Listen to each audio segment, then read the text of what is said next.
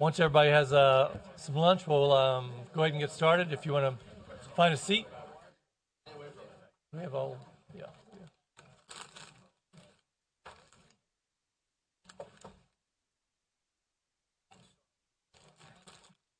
Now we can start commissioning.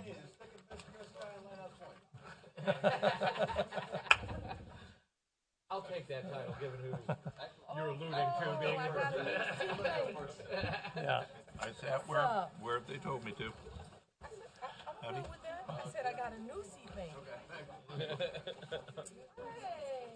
Okay, good afternoon, everybody. For those I have not met everybody, but I think I have. My name is Beam for Mayor of Broward County, and next to me, Senator Farmer. And why don't we go around with introductions? You're chair of the legislative delegation. Gary Farmer, chair of legislative delegation. Thank you. Okay. Senate District 34. Mark Bogan, Broward County Commissioner. Michael Udine, Broward County Commission, District 3. Dan Rich, Broward County Commissioner, District 1, and former state senator. Chip LaMarca, Gary Farmer's County Commissioner, and GQ stylist. Dale Holdness, Broward County Commissioner, District 9. Patricia Williams, State Representative, District 92. Devin West, Broward County Legislative Coordinator. Daphne Sanville, Broward County Legislative Coordinator. Marty Cassini, Intergovernmental Affairs Manager for Broward County. Bertha Henry, County Administrator. Good afternoon, Drew Myers, County Attorney. Bob Melton, County Auditor. Richard Stark, State Representative, District 104. Formerly the district served by Nan Rich. We forgot to tell you that she was also a state representative. Right. And I'm also the vice chair of the Broward delegation. Barrington Russell, District 95, Florida State House. Barbara Sharif, District 8, Broward County Commissioner. Commissioner Senator Steve Geller. There's a lot of cross-pollination going on here, I think. Thank you all for being here today. As always, we appreciate all your support in getting through all of our requests. And if you have a chance to look in your folder, you're going to see... Mayor, real quick, you had a couple of very, very important people just came in, slightly late, but nonetheless very important. For those who just came in... They have the same right. style, too. Introduce yourself. Sorry. For those who just came in, go ahead and introduce.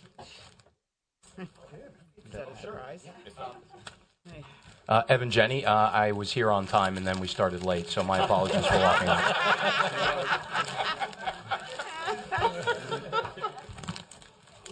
Senator Oscar Brannon, the leader of the Democratic Caucus, so I hope you guys want some things. Okay. All right. That's a good one. Mr. Ryan. Commissioner Ryan, representing District 7. And Commissioner Holness, I think you just joined us. I did. Oh, you did? Okay. Okay. He was here on time. Okay. And hopefully you see in your folders, this is our whole legislative program right here.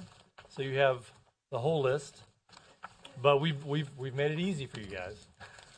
we actually narrowed it down to 5 priorities, and that's in your folder as well. And those priorities are 1, affordable housing, 2, the nursing home regulation, 3, the prohibition of oil or gas drilling, 4, criminal justice reform, and the state beach management, and number 5 is state beach management program. We realized we had a very long list. There's a lot of things we like.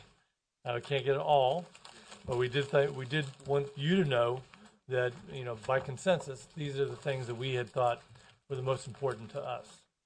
And with that, what I'd like to do is go around the room, and I'm going to allow our guest to speak first, I think, and then we'll come back around. So let's start. Would you like to start off? Well, yeah, I think we're mostly here to listen, but looking through your legislative program, I think you're going to find very receptive senators and representatives here from Broward County on all your priority issues. I think continuation of the close work we've done over the past year, and I'm certainly very much committed to supporting this legislative agenda you guys have put together. So, Great, thank you. Commissioner Williams. Commissioner, Representative. That's okay. Former I've been saying commissioner. commissioner That's all fine. morning, so. And I did enjoy our meeting very much yesterday. Thank you. Yeah, I had the opportunity to meet with you on yesterday, and that was a very pleasant meeting. Yeah. And I am looking forward to pushing this agenda to make sure that Broward County get everything they need from the state of Florida. Thank you. Great, thanks. Representative Jenny, like to say something?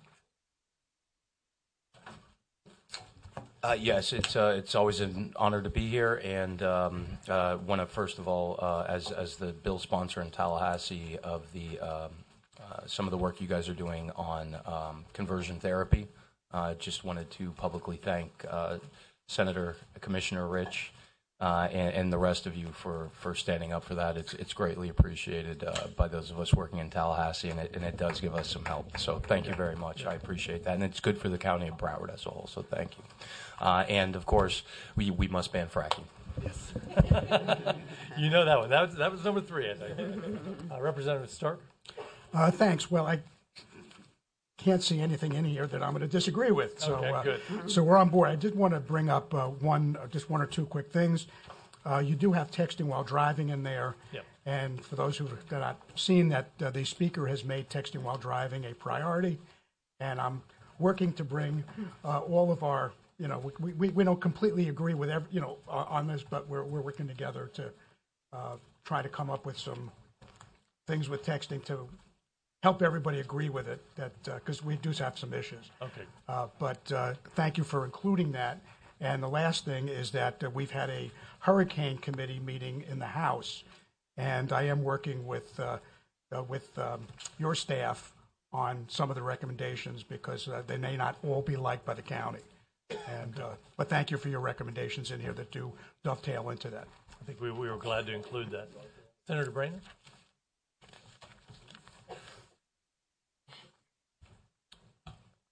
Yes. Again, I think Senator Farmer mentioned that many of the things that you have on here have been priorities of a large majority of the people in the Senate. Okay. And so I think that we should have some success with many of these things, if not whole, then at least in part. And I think that hopefully that leads us to a successful session at the end of February. Right? We end in February, yeah, or May. March, beginning of March. Beginning of March. Thank you. Okay. Representative Russell. Thank you, sir. I, too, am very delighted to support this list that you have here. In fact, the human trafficking, I'm also responsible for a bill that is dealing with that as well, too. Okay. And affordable housing. I'm a real estate broker, so it goes without saying. Okay, very good. Thank you. I'm going to, so that we can kind of elaborate a little bit on our priorities, what I'd like to do is, our number 1 priority is affordable housing, and I'd like to ask Commissioner Rich, she's been our point person on this, if you would like to lead the discussion. I'm not going to say no. Good afternoon, everybody. Welcome. And we've been doing a lot of work on affordable housing, and I just completed my service on the statewide affordable housing work group, and you all are going to get a packet, I guess, when you return to your offices next week. I think next week you go back, right? No, not next week. No? Oh, I'm sorry. I'm sorry. Okay. Whenever. Well, if you know what, if not, I would urge you to to have your staff get this report to you. It is the recommendations from the work group. That was created in statute last year, and we completed 4 statewide meetings, 1 in Miami, 1 in Orlando, and 2 in Tallahassee. We had a public website so that everybody could put their thoughts and recommendations onto the website if they couldn't come. So this was a very interesting work group. People from all around the state, all different areas, developers, business, providers, legislators. And we did come up with, I think, recommendations that are very to the point. The problem for all of you, as you know, is the full funding of Sadowski. And I have to say that we fought very hard because we had people on the work group that represented the governor, the speaker, and the Senate president. And therein lies the problem, because those are the leaders who sweep this money out every year. For those of you who don't know, Broward County since 2010 has $88 million that has gone into the trust fund and not come back to Broward County. That's a lot of money that could be used for affordable housing. South Florida is the most cost-burdened metropolitan area in the United States. I know that sounds strange because of New York and San Francisco and some other cities, but South Florida, Miami, West Palm, and Fort Lauderdale area, the combination of low wages and high cost of housing is what makes us the most cost burden. And so we need to have all the money that we can possibly get and should get, because we have a statute that requires that money comes here. So we fought to get this recommendation, believe it or not, in the work group, because a lot of people who represented certain aspects did not want it in there. But I'm very proud to say that on November 29th, when we voted, we had an 8-hour meeting, and the last 15 minutes was devoted to funding. And so the proposal had been to say in the executive summary that the governor and legislature should fund as much affordable housing as possible. Yes, thank you. That was my exact reaction. And that's why I made a motion that day to fully fund. I had the support, we all have, because we all live in counties, of the Florida Association of Counties. I was actually representing them on the work group, and they came out with a resolution, as did many, many groups, saying that the number one priority needed to be full funding of Sadowski Trust Fund. So it did pass 8-4, and the recommendations all had to go, not for approval, but to pass through to you all through the Florida Housing Finance Corporation. And I was very concerned about whether they would try and change anything. And that was my first question at the meeting last week, was what, can you change? And the answer was no. And they didn't. They met last week in Jacksonville, and this was transmitted just as the work group had done it. So the point is, there are a lot of good recommendations in here that deal with special needs, with homeless, with lots of specialty areas of affordable housing. But the truth is that it is such an overwhelming crisis. In Broward County, the largest group by far is 30 to 50% of annual median income that needs affordable housing. We have the Alice population, Dade and Broward, both similar, with around 45% that fall into that category. Again, affordable housing is the issue. So my point was, at that meeting, when we got the recommendation passed for full funding, is that all the wonderful things that you'll read in here could not happen if we don't have money. There's no money. Are you going to take it from veterans? You're going to take it from the Alice population? We need to have the full funding. Now, I am not naive. I served up there, as many of you are, and some of us here did. And I know that my former colleague, who was the Senate president, was on the committee, Andy Gardner, and he felt that this recommendation invalidates the whole report. And I told him, no way, that people are going to read it. As I said, so many people around the state that are knowledgeable in different areas of affordable housing served on it. They're going to read it. I said, and they may not agree with everything. I said, but they're going to realize that this is a credible, study and recommendations of what the needs are in Broward County. And I know all of you certainly, will do that. We have a bipartisan legislation that's been filed from Pasadomo on the Senate side, Republican, and Shaw, Representative Shaw, Democrat, on the House side. Again, it's an education process, talking points when people are going to get their bills heard. And as far as Sadowski, we may not get 100% this year, but the governor has already suggested sweeping $93 million again. And that's just not acceptable within the crisis that we're experiencing in our county. So I know you all support this, and I just urge you to make this a really strong priority for all of you. There'll be tons of people up there this session on this issue because so many organizations, agencies know that this is the problem, and they're going to be up in Tallahassee. So hopefully, we'll make progress. That's the best we can ask. I'd love to have 100% funding. Maybe some miracle will happen, but we need to all be together on this one, and I know we are. So thank you for your commitment to this, and we look forward to being up there and helping you and working with you up there. Commissioner Gell? To be clear, although these are ranked, but the county did say that our number one priority is affordable housing, and we have instructed our lobbyists to make this our number one priority, and we've got some pretty good teams. Let me ask you guys a question, and I guess, Oscar, since you're leader, I'll address this to you, or if anybody else wants to jump in. It's easy for us Democrats, with all due respect, Commissioner Lamarck, wherever he is, there he is. Okay. Leaving him out of this, but he's very supportive. Right, but it's affordable. easy for a bunch of Democrats to gather in a room and say that we want full funding.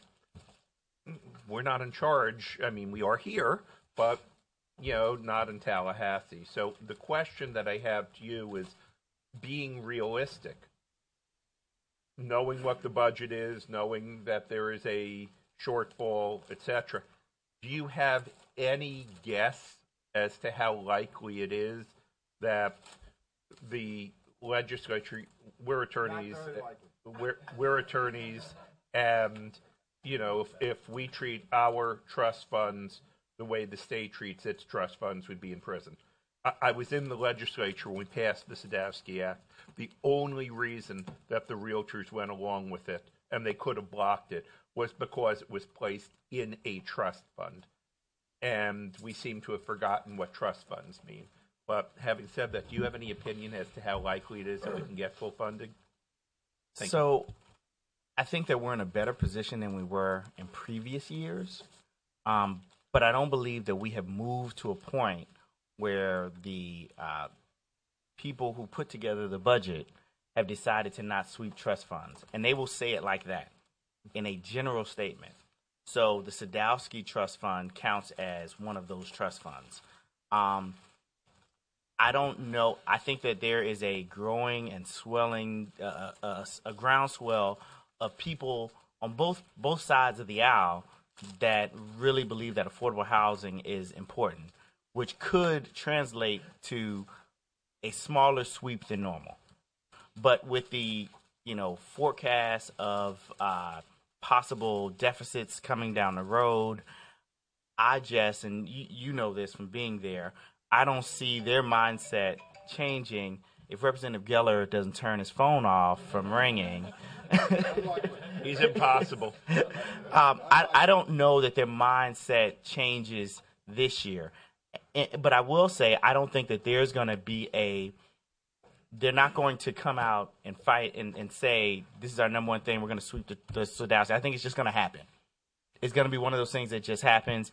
But I don't think, but by no means, but the reason it will be less this year, and the reason there's a groundswell is because of the push that we've continued to put on it year after year. So I recommend that we continue this push, and at some point, we will get to a point where there are, let's say in the Senate, 21 people that agree with Senator Pasadomo's bill.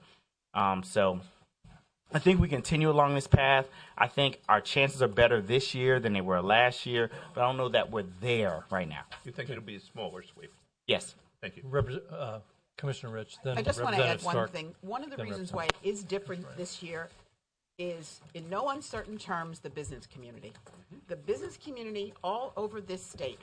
At each of the work group meetings, we had multiple chambers. In Miami, we had the Miami Chamber, we had the Beacon Council. Up here, we have the support of the Alliance, the workshop. So this is all over the Orange County, the same thing when we were in Orlando. So there's a push there that has not been there before because it's economic development, it's jobs, it's things that are affecting the business community. Not just the human services part of it, but the economic development. So I think that is one of the things that will make a difference in moving us and pushing us more quickly into that area. Representative Stark. Thank you. I echo what Senator Brandon says, but just to give you a little bit of an insight what's going on, we had the House appropriation. Sorry about that. Anyway, when we were looking at the budget and where the sweeps were, Sadowski wasn't listed in there. And I have to give Representative Berman credit that, because I said, I don't see Sadowski in there. So she asked the question. They had a different name for it. I can't even tell you what it was called. So you wouldn't think that the fund was being swept. And they just, oh, yes, that is Sadowski. They had to admit it publicly. They call it Affordable Housing Trust Fund. Right. So it had a completely different name. So they're nervous about it when they're not calling it by what it is. But number two, you got to remember, you are the current executive branch in Tallahassee. The mantra is jobs, jobs, jobs. And I come personally from the business community, not from the political community. And this is a problem that Senator Rich just talked about, that businesses, the jobs, jobs, jobs, they're not locating here if their people have to drive for 2 hours to find affordable housing and come here. So if you're going to stress anything about not sweeping those funds, one of the things because it's always, you know how bills pass, there's a little salesmanship in there. And some of that salesmanship has to be how important it is for the business community that people, young professionals, everybody, domestics, no matter what they are, that they have to be in a reasonable range to live from where the people are that want to employ them. So this is a very important part. This is probably at the tipping point now. I've got kids in my family can't find affordable housing. All right. That's why it's our number one. Okay. Commissioner Ryan, then Commissioner Lamarck. Commissioner Rich commented on one of the aspects I was going to bring up on affordable housing. You may be able to change the conversation on affordable housing based upon changed circumstances that have developed, I think, over the last year. We've talked for a long time about the connection between affordable housing and economic development.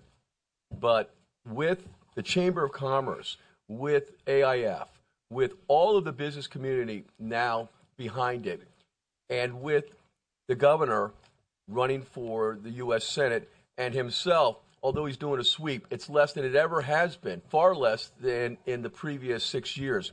There's movement in Tallahassee. So perhaps the conversation should be not just we need all the money, but how that money will be leveraged for more homes and apartment units that will bring about not just more jobs, but higher paying jobs. And it's not really counterintuitive to see that when you have housing, when we talk about affordable housing, sometimes in downtown Fort Lauderdale, that's a one-bedroom unit for $1,500 a month.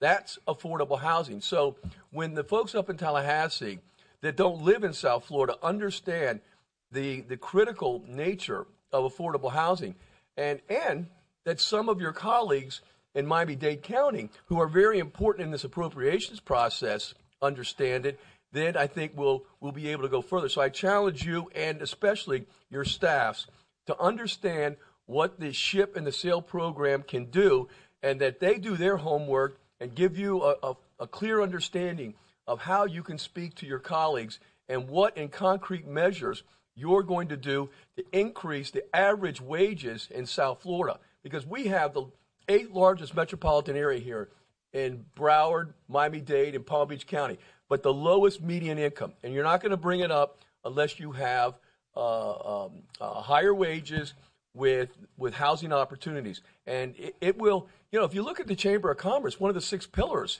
is the housing issue. So you have the business community behind you, leverage it, and I think that'll bring us some success. Commissioner Lamarck. Are we staying just on this topic? We'll be going. Why don't you be the last speaker on this? We'll keep going. Okay, so I think Commissioner Ryan was just talking about how to talk to your colleagues. I'm just going to talk the way I only know how to, and that's just in plain English to all of you. Like we're all the same. We all have the same position because the biggest issue isn't how to get them to fund the Affordable Housing Trust Fund. To me, it's calling it workforce housing. Ask any one of those folks who has has that same mentality of the jobs, which I think to a degree we all do. We all want to have good jobs in our community, but we only have that when we have a place that people can afford to live. And we're not talking about just service personnel at hotels or airport workers in some specific area. We're talking about teachers. We're talking about everyday people who live in our community. So we need to be able to access those funds. And we talk to the chambers, we talk to the Alliance and Beacon Council, folks like that, and businesses. Let's come up with some creative ways where we can leverage it.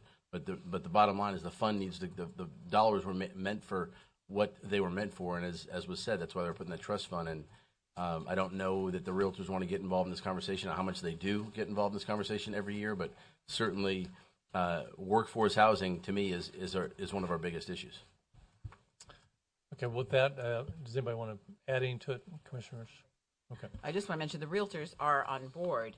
They have for years put out resolutions to 100%. The issue with them, and this is an interesting thing because our communities in South Florida are key for this, is that there's a tremendous growth in rental needs, rental units. And the realtors, one of the issues that we had to deal with that was a lot of debate about was changing the percentages of the SHIP funding from home ownership to more percentage for rental units. And it's a tough thing. We did some of it, and I don't know that the realtors are going to, support that when they're walking around Tallahassee lobbying. That may be the one thing that they're not going to do. But we know right here in Broward County, we need over 75,000 rental units right here in this county alone. So there is going to be a push to shift that over a little bit. It's 65% right now for home ownership, and they were looking at. I think we're just going to go down a few percentage points. They wanted to go 10, but the realtors really kind of balked at that amount. So because they're still, and I understand, still pushing for home ownership. But the problem is when most of the people, a lot of the people now are not looking for homes, they're looking for rental. So you have to go where the need and the priority is. Okay. Would anybody else like to add to the conversation on this? Okay. The second priority was the nursing home. Oh, okay. I'm sorry.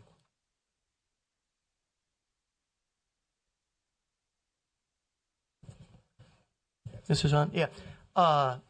On Commissioner Rich's point, the governor's budget, I think, has $90 million a sweep of the Sadowski Fund, $93 million.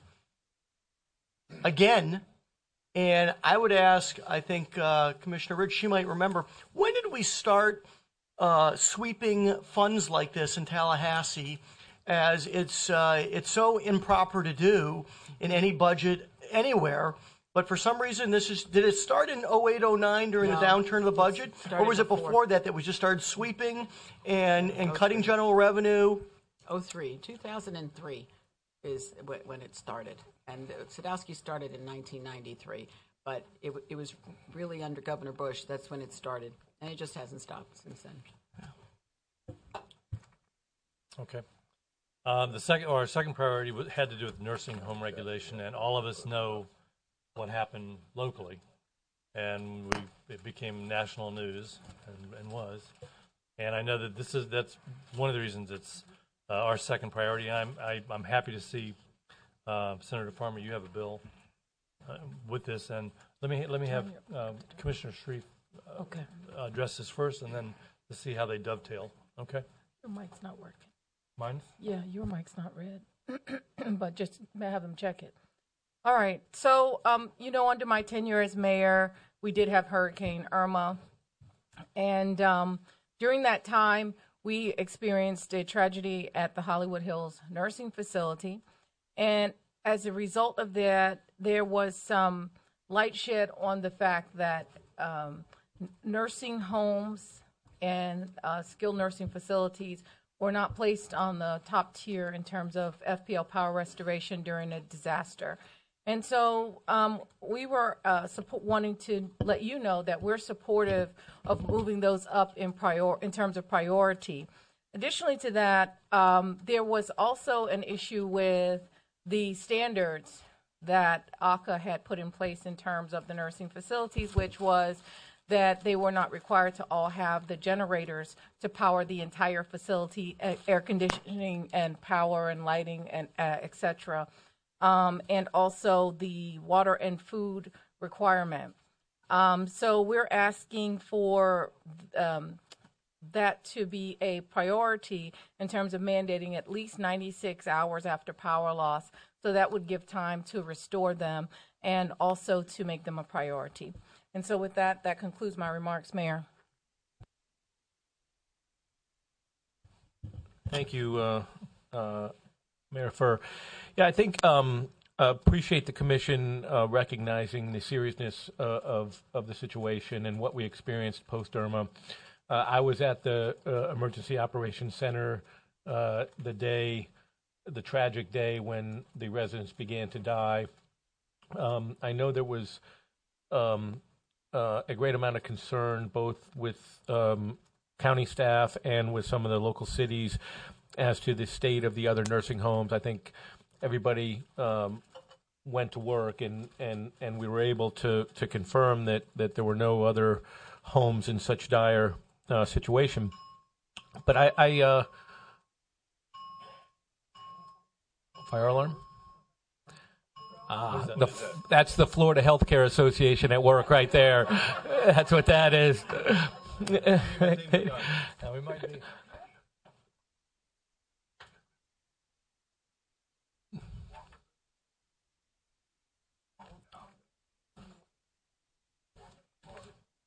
Well, it's been fun while it lasted. Let's get out of here. Can't the county manager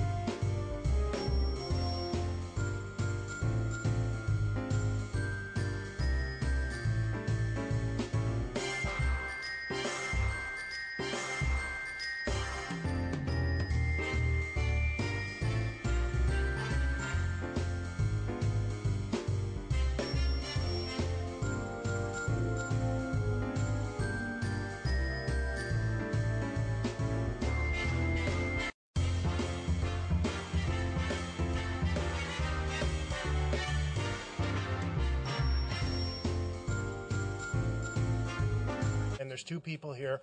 I'd like to make a motion to adjourn. I know we have people from the public. Let's start the other workshop earlier.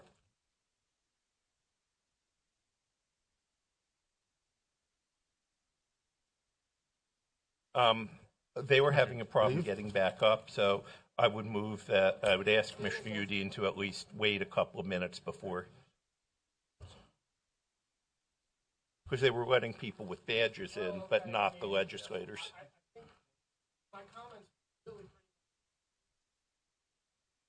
Right, but you should at least wait till they're here. Right. Otherwise, I know that our staff. Yeah. Hey, we can handle it. You guys are here. We know you. I'll call you. Where's the rest of them? I don't. We're perfectly ready.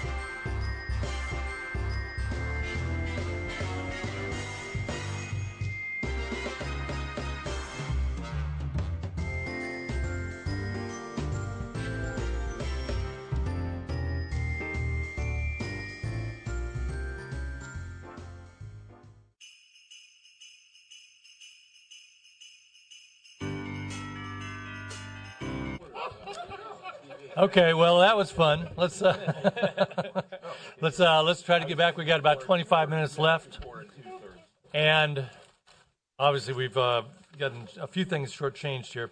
Now we can talk. With regard, did you want to? I'll be very quick on this. The bill I filed is very comprehensive, and I think I would ask all of us to resist the temptation of thinking about the Hollywood Hills Nursing Home incident, Rehabilitation Center incident, as a generator-only incident. There is so much more that went into just how those people got another license to operate, given their past history. Things like the lack of really meaningful oversight and regulation, the approval process, uncertainty by ACA during the emergency itself, who was calling the shots. I remember being with our county administrator when we were told the Department of Health calls the shots. We can't do anything now. And a lot of you would be shocked to know that nursing homes have no financial responsibility requirement whatsoever. You open a barber shop down at the corner, you've got to have liability insurance. You care for our most frail and vulnerable elderly patients, and you don't have to have any liability insurance in the state of Florida. I think that's outrageous. Our bill also calls for granny cams. We do not allow granny cams here in the state of Florida. If you're not familiar with the Georgia case where the nursing home attempted to hide video footage of a man suffocating to death while the staff laughed it off and did not attempt to resuscitate him, they tried to keep that out of the record all the way up to the Georgia Supreme Court and thankfully failed. It really shows the need for that type of monitoring. If we can monitor our children that way, we can certainly do it for our most vulnerable adults, again, taking into consideration privacy interests of others involved. So those are just a few highlights of that bill. Hope we can get some support on some of those aspects. We know this bill is not going to pass, but something will pass in nursing homes. So if we can get some of these provisions into the bill that passes, I think we're going to be doing a lot to protect our elderly patients who deserve that very much. So thank you, Mr. Mayor. And thank you for sponsoring that bill. I think all of us are appreciative of that, having gone through what we did. Mayor? Yes. Just a point of of order, just to say, when we were in the Emergency Operations Center, I just do want to add a thank you to Senator Farmer, Senator Lauren Book, as well as State Representative Jones for coming out and trying to assist us when we were having that issue, because that's very important that you were on scene and you were helping us. So thank you very much. Yeah, very good. The third one is prohibition of oil or gas. This is pretty self-explanatory.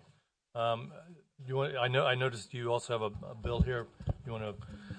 Yeah, no fracking in Broward. We have filed it both as a standalone piece of legislation and as a constitutional referendum. I know State Senator Dana Young has also had an epiphany on this issue and sponsored legislation to ban fracking.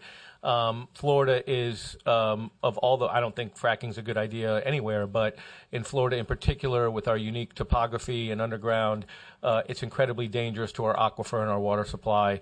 Mayor Furr, you've been a champion on this issue for so many years. I appreciate your leadership on it. It doesn't seem that the bill is going to go anywhere in the House. So I think if there are efforts to be made, I think there is a receptive attitude in the Senate to pass this legislation. We need help moving our House brothers and sisters in that direction. Okay. Would anybody like to comment on this? Commissioner Lamarca? Second everything, but no fracking anywhere. No fracking in Broward, no fracking in Florida, no oil exploration in Florida. Keep your hands off our fragile environment. I didn't need an epiphany for that. It just makes good common sense. I don't want to tell people what to do in the hills of South Dakota, but Florida is a very fragile environment. Yeah, whole different environment. Yeah, appreciate the support of the second best head of hair in Lighthouse Point. Thank you. Yeah. Sure. Representative Jenny? Yeah, you've been. No, I mean it's come a long way. There's more support to ban fracking than there was 4 years ago when I first filed this. We finally have, and to be quite honest, in terms of epiphanies or anything else, I think it's been more of voters being very active on the issue and convincing people they may not get elected otherwise. And I think that's a lot of the reason why we see more and more people okay with the idea of banning fracking. But whatever it is, I mean, if it's going to be self-preservation over the actual environment, I don't care how they get there. I just hope that they get there, and we'll get closer and closer as we go. We do have a House bill by Representative Kathleen Peters. I'm not hopeful at the prospects of that bill in the House, to be completely honest with you. Representative Peters has been very outspoken about what she believes to be a lack of leadership in the Florida House on all things. So I don't know if that's going to go anywhere for a number of different reasons, but we'll see, and we'll be there to push if it does have its day in the sun. Great, thanks. I'm going to go on into the criminal justice reform, and Commissioner Holness, would you like to introduce this? Yes. Sure. Hold on one second. Yes. Okay. This to the legislators. The one question I had on oil or gas, at least for Broward, as it affects Broward, is here in Broward, we still have land use authority, and the Cantor wells that they're talking about, which are located in Broward, would require a land use change, which the Broward County Commission will never, ever grant, unless the state preempts zoning and land use on for oil drilling, which again they could easily do. Have you heard anything about? I'm not giving any ideas they haven't thought of. Have any members of the legislature heard any ideas or discussion that they may be planning on doing this? Representative Jenny? Sure, not to dominate the conversation, but on this particular one, no, not as of yet. I can tell you that the sponsor of the bill that would have allowed fracking to happen is not interested in filing it anymore. He sees it as a non-starter. So there's that. So that is a good thing. We've taken a significant step with that. But I am watching for committee bills. There has not been a bill filed to do that, but we'll be keeping our eye out throughout session to make sure that we don't have that issue pop up. So as of right now, no. But unfortunately, as you all know all too well, yeah, and if there's one thing that the Florida House especially loves to do, it's to preempt and erode home rule. So just be aware of that, and we'll be definitely keeping an eye on that. And folks on both sides of the aisle, not just to say that it's a Democratic thing, because it really has expanded, and there's folks from all over the political spectrum, from as conservative as you can get to as liberal as you can get, that all agree that this just isn't a good move for Florida, and that at no point in time will Disney World be opening up the fantastical world of fracking as their new Epcot exhibit. So we will watch that, though, and that is a concern that I've had. Yes. Yeah, if it does pop up, we'd like to know as soon as possible. Okay, with that, I'm going to go to number 4, criminal justice reform. Commissioner Holmes? So I saved all my comments so I can have enough time on this Okay, one. go ahead. This is really critical. And I think one of the best things that I've seen the legislature done is when they put in place the juvenile civil citation program. I can tell you in Broward County it's been extremely successful. Though we don't have 100% buy-in from every law enforcement agency, it's been extremely effective. We've saved taxpayers over $14 million since the program's been in place, with a 94% success rate for the kids who enter the program and only a 1% recidivism rate. That's phenomenal. I'm suggesting that we move that to adult civil citation also. If it is as successful for juveniles, I believe it will be as successful. And even if it's half as successful, it'll be a great win for us. Our budget this year will be about $230 million for our jails. The largest single item within our budget is locking people up. And many of them for petty crimes. Shoplifting for $50, that gets a hotel stay at the jail for $140 a night. Tying up law enforcement time for $50 shoplifting at Walmart. So I believe that the state ought to do this. At the county level, we're putting something in place. And my colleagues supported us unanimously last time, and I expect that when we bring it back, we'll have that same kind of support for us. The other part of it is this. We have a lot of people that we lock up, and they come out and they are not productive because there's no avenues for them to become productive. There ought to be some training program, some apprenticeship program, some dollars put into reentry program. And we're doing that at the county with our program with OIC, Organization Industrialization Centers, where basically we're allowing folks who are reentering our community to get a job as valets for our county buses, fueling, cleaning, and maintaining. After 1 year, they get a chance to be full-time employees at the county. We have to do more with that. Restoration of civil rights after you've paid your dues. We imprison people for lifetime because when they come out, they have a record, they can't vote, they can't fully participate. And the studies show that if someone is able to fully participate, the recidivist rate dropped down to substantially. So we need to make sure that we're doing that. And finally, a piece of what I think we ought to look at, and it's been demonstrated clearly, that when you have economic growth and opportunities, you reduce crime. There's a correlation. Every time the economy improves, crime drops. We have several pockets of our community in Broward County and throughout the state and the country that have been left behind and don't have those economic opportunities. We had a tool enterprise zone that wasn't used well, wasn't funded well. We got rid of it rather than reform it. We have a CRA program that is not flexible and adaptable enough to really help the people in the community who needs it. That needs to be reformed. And we can't allow for some of these CRAs that are already matured to continue without any kind of checks on them. Thank you. Would anybody else like to speak to that? Yes. Representative Geller.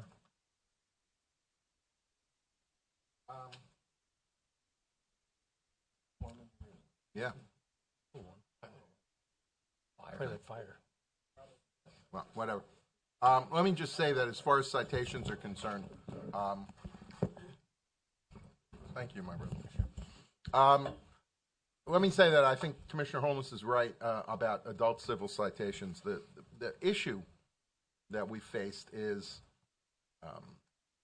there is more resistance to making it mandatory than there is to the idea of allowing it if law enforcement discretion is preserved. That sounds like a good thing. The problem, of course, as we've seen particularly in the criminal justice system, is that when discretion is available, most often it is not applied equally across the board. It's subject to all kinds of personal motivations and frankly, a lot of discriminatory motivations. Nonetheless, adult civil citations is such a good idea.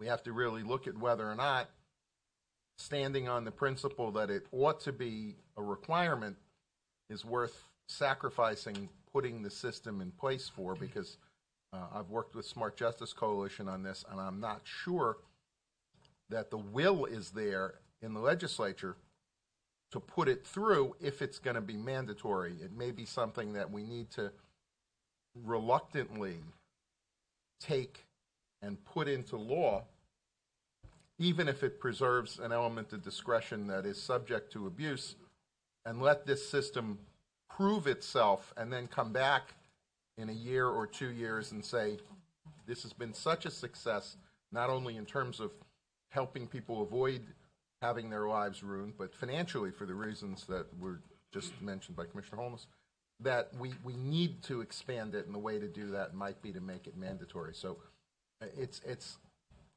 a very tricky thing to get through, and I would urge you here in the County Commission to really take a look at the fact that we may not be able to get it the way it should be done, at least right now, and it may be that the idea is such a good idea, it's worth making a compromise that we know is not a good long-term compromise, but maybe in the short run, at least that's worthy of consideration. So, okay. Well, I mean, juvenile civil citation is still not mandatory. Right, I understand. You get 3 that. chances, but the police departments doesn't have to utilize that tool. Some do, some make it mandatory, but it's based on the local law enforcement agency to determine how they handle it.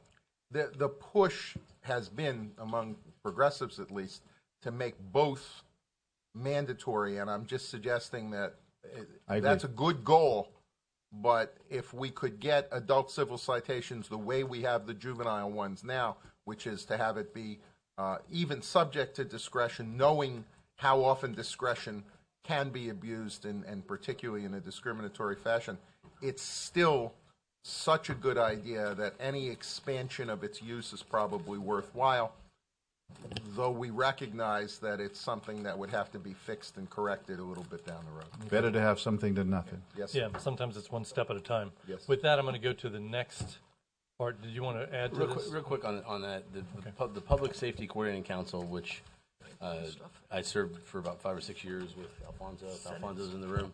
You're still on it, right? Aren't you still in? I will be until about 3 hours from now. Oh, that's right. So with respect to a topic we've talked about, I know the Chief Judge has been here on some other security issues. He gave what I would consider the talking points that I would give as well at our last meeting, and dealing with a block of people who are sitting in our jail being charged an amount of money that, quite honestly, they're never going to be able to pay because they couldn't pay for the small amount of bond to get out. But the bigger thing is a lot of them, I don't know what the number is, but there's a relevant number of people who are basically, as Commissioner Holmes said, shoplifting $35 worth of groceries. And when they're caught and the groceries never left the building, I'm not saying it's the right thing to do, but they're put in jail. And guess what? If they couldn't afford the $35 for groceries, they're not going to, even if it's $50 or $100 to get out. It's an issue. I mean, it's an issue that it's not just a human issue; it's a fiscal issue. That's not where we want people to be productive in our community. So I think we're starting to see this evolve, or what was the other term previously? Yeah. So this is something that I think we can get from it, but I agree that I don't know that we're going to get there if it's mandatory right now. So okay, Commissioner Lamarck, would you like to speak to the state beach management program? Support it, 100%. No, I let me just say this. I think that the fact that out of all the items that we brought forward for prioritization, the fact that this board, I have about 74% of coastal Broward County. You and Commissioner Mayer and Commissioner Ryan share the other, 27% or 26%.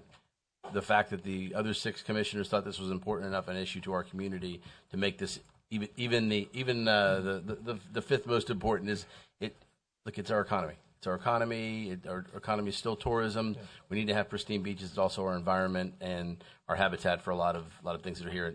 It has gone up over the years in Tallahassee for advocating for that $50 million.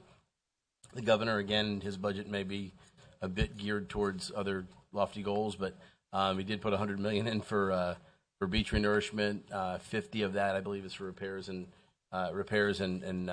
storm damage. But the 50, if we can get, last year we got it to 30 that is reoccurring, and what that means is nobody can really touch that. It's in the Land Acquisition Trust Fund, and what it would do is reset every year and prioritize projects from DEP would go the next year. We need to get that to 50, and that way every 2 to 3 years all the projects would be done. Okay. Would anybody else like to speak to that? Commissioner Ryan? We've had a lot of focus on the funding component, the $50 million request each year, and perhaps in the out years we can increase that request over there, because with over 700 miles of shoreline in Florida and 300 miles of beach, I don't think that a $50 million investment is commensurate with what the impacts are on the state of Florida. There is another aspect of this bill that I think is important, which is that there will be objective criteria for the funding.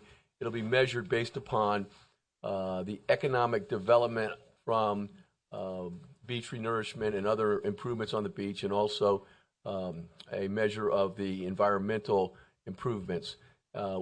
With respect to South Florida and in particular Broward County, the economic benefits are like off the charts with our tourism industry, and some $15 billion in annual impact with tourists in the state and just in Broward County.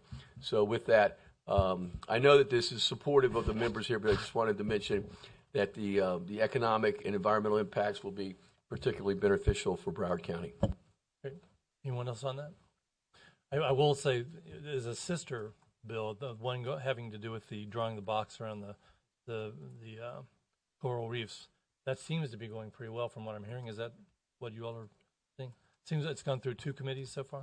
Yeah, it has moved in at least one of the chambers, but I know the sport fishermen and some others are going to be coming out to oppose it. So we're going to still have some work. But we got the study funding and the sensors for the coral reefs done last year. Right. So this would be a logical extension of that and really necessary if we're going to implement. I mean, we're talking about coral reefs that are, again, critical to our economy. I think it's $4 billion annually. And well, that's part of beach management, actually. It's an extension of beach management. Yes. Senator, if I could, what's the opposition with sport fishing and preserving our reefs? They don't want to.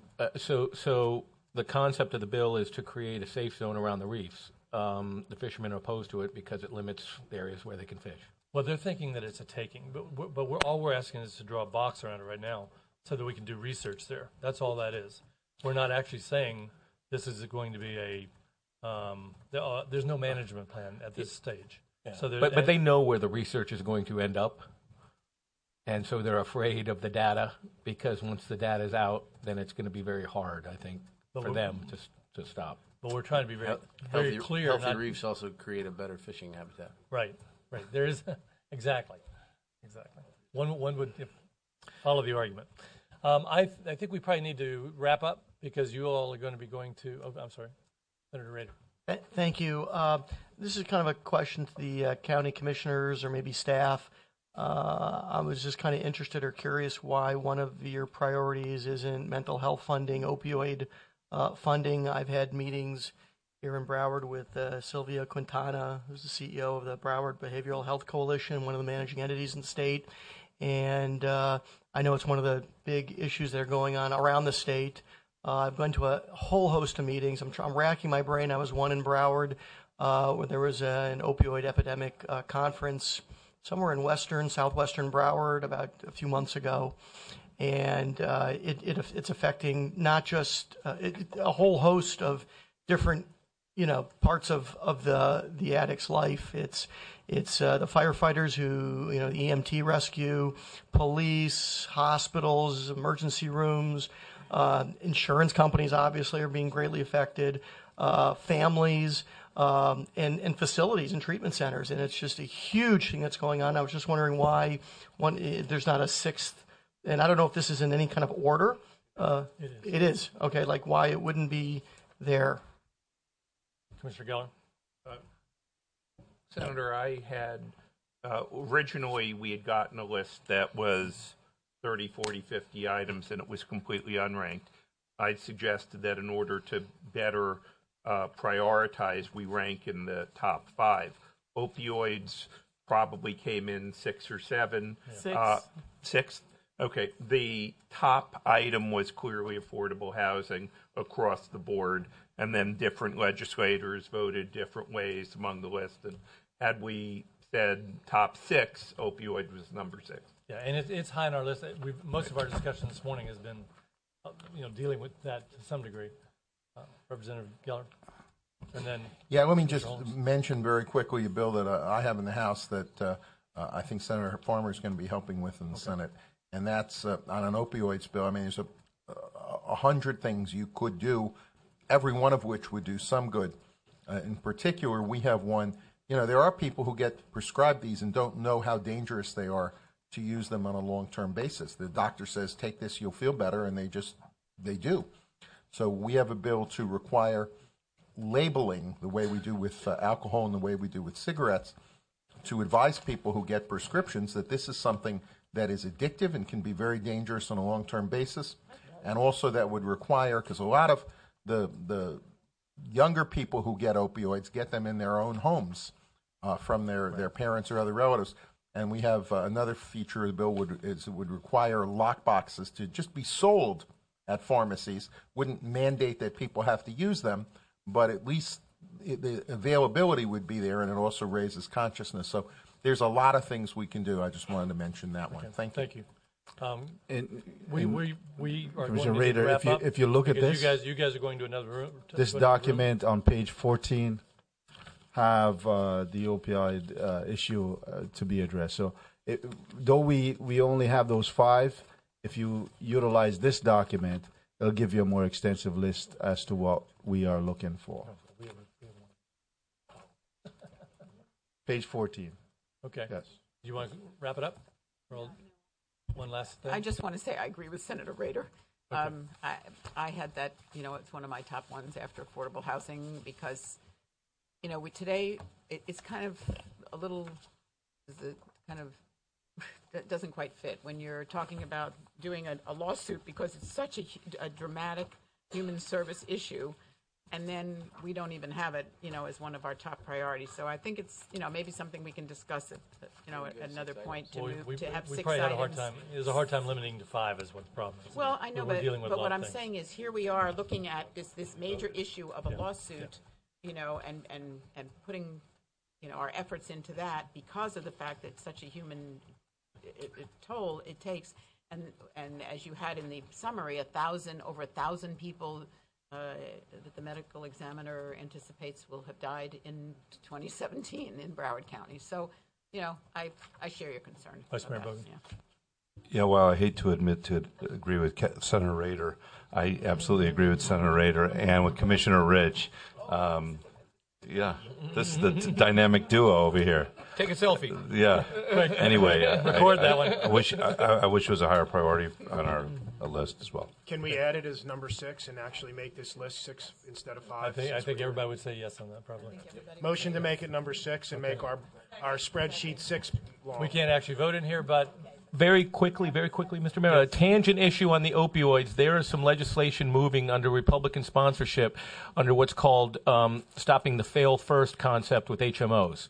And I think that we're going to be able to add in the Senate a requirement that HMOs be required to cover alternatives to opioid prescription medication. And because some of those alternatives are more expensive, So the HMOs require that the docs, actually a lot of doctors' hands are tied is the bottom line because of the third-party payers. So be aware of that, and particularly our colleagues in the House look for that in the Senate. I think it may be added to Senator Stubbe's overall fail first bill. It's a very good concept. It would help curb the number of prescriptions greatly. Okay, great. And with real quick, we got to go. And if the state would quit dragging its feet on implementing medical marijuana, there would be more alternatives available. And let's just name that. It's a real disgrace. Thank you. All right. Thank you all so much for being here today. Mr. Mayor, I'm just going to add one more thing to it. I just asked the question why it wasn't, but since this was probably our discussion on opioids, and as anyone in the Senator Farmer knows, this is like my top issue going on. Okay. I just got a couple things I want to say on it, and then because I don't think we're going to bring it further.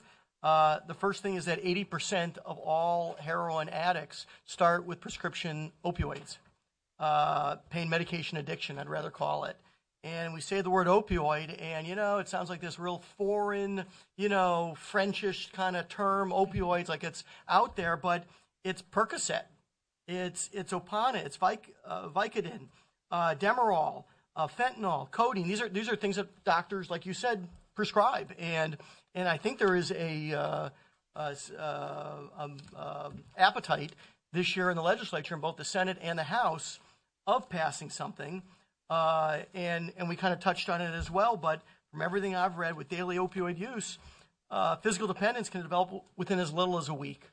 And, you have some kind of dentist does some oral surgery on you, very common, wisdom teeth, whatever. You get a week or two of pain medication prescription, and young people, 15 to 25, 30, 40 years old, get addicted to this pain medication, and they take as many prescriptions as they possibly can over using many different doctors and medical facilities. And then when they can't get any more, it's a lot cheaper of an option to find heroin and readily available.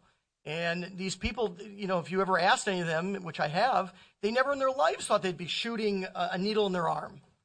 And they've come to the fact of becoming an addict. And anyone can get addicted to this medication. Anyone. Compared to alcohol or cigarettes, you really have to have a certain gene to become addicted. And when we have, our records are running 11 months late. Literally last month, middle of November, we found out from the Surgeon General's office how many opioid deaths we had for 2016. So we're getting late statistics, and it's a huge, huge problem. And some things we won't even talk about, how it affects families and greater families. I mean, almost everyone at this table has a family who has been affected by some form of addiction, or everyone in this room, or everyone watching this. And it's a major, major, major thing. And for so many years now, we've put down mental health funding. The governor once even dropped all mental health funding, I think in 11 or 12 when he was first elected. So it's something that to me is absolutely important that we stress it and we talk about it and talk about what it is. And it's a lot of it is pain medication addiction. Mm-hmm. And it's I know it's an opioid, but it's Percocet and Vicodin where so many people are being prescribed it. So I'm sorry to go off my horse there, but actually, you know what? I know that's the whole discussion. What's good to see is that kind of passion, because it takes that kind of passion to drive legislation and to bring a lot of people around to the table. So actually, it's good to hear. And I just so with wanted that, I'm going to stop right here. That was good. With that, we're going to adjourn, and you all are going to 302. Legislation is going to 302, and we're going to start in about 3 minutes with the transportation workshop. Thank you all so much for being here today. Yes, I know. Save it. Thank you all so much for being here today. Yes, I know.